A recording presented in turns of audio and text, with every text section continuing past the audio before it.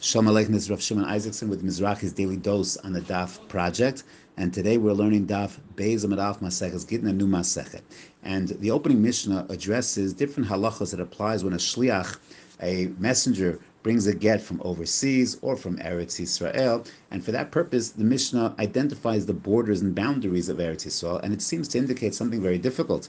Certain cities, which we assume to be in Eretz Yisrael based on Psukim and the Navi and elsewhere, are considered outside of Eretz Yisrael. Akko, for example, Ashkelon, for example, which we know to be part of Eretz Yisrael, yet the Mishnah seems to indicate are outside of Eretz Yisrael. So there's a lengthy Tosos and Ramban and others who discuss this problem, and Tosos gives a number of technical answers. Akko we see is part of Eretz Yisrael, but here in the Mishnah it says it's outside of Eretz Yisrael. So perhaps Akko was split in the middle. Part of it was in, part of it was out. Ashkelon, perhaps for this purpose, yeah, of course it's part of Eretz Yisrael, but for this purpose, the Iyar Ashkelon, since it was on the border, for these purposes, perhaps it has the status of being outside of Eretz Yisrael. Tosos gives a number of technical answers. The Ramban writes as follows.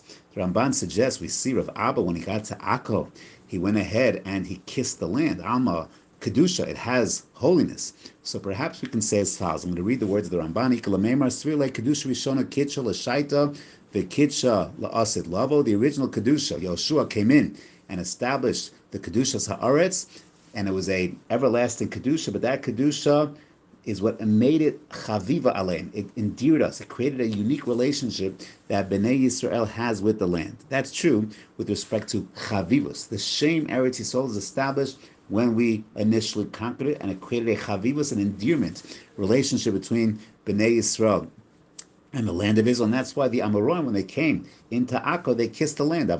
Gittin, but when it comes to a get, a technical area of halacha, since later on, during the time of Ole Bavel, the people who made Aliyah from Babylonia during the time of Ezra, they did not conquer these areas, and therefore they were not Bekiim Lishma, which is the topic of the Mishnah, and the Bezin was not there. Inami, Svirle, low kitch lasted level, or says the Ramban, perhaps the original Kedusha was not everlasting, but with respect to certain halachos of Chavivut, that it was Omedes Bikdushasa L'Inyan Yeshivata V'dirata. In other words, we have different halachos with respect to different areas.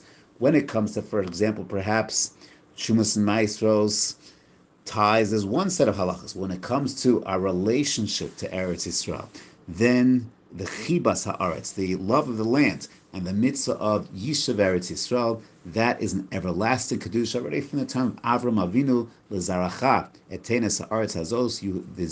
Your offspring were given this land. That kedusha is everlasting. But that's not the topic of our Mishnah. And if our Mishnah can speak about certain areas of the land that are not called Eretz Yisrael for these technical areas, but when it comes to the chavivut, the endearment of the land, the relationship of the Jewish people with the land, so that is already from the Kedusha Rishona, and that creates the chavivut, the endearment of the Jewish people to the land, and vice versa. Have a wonderful day.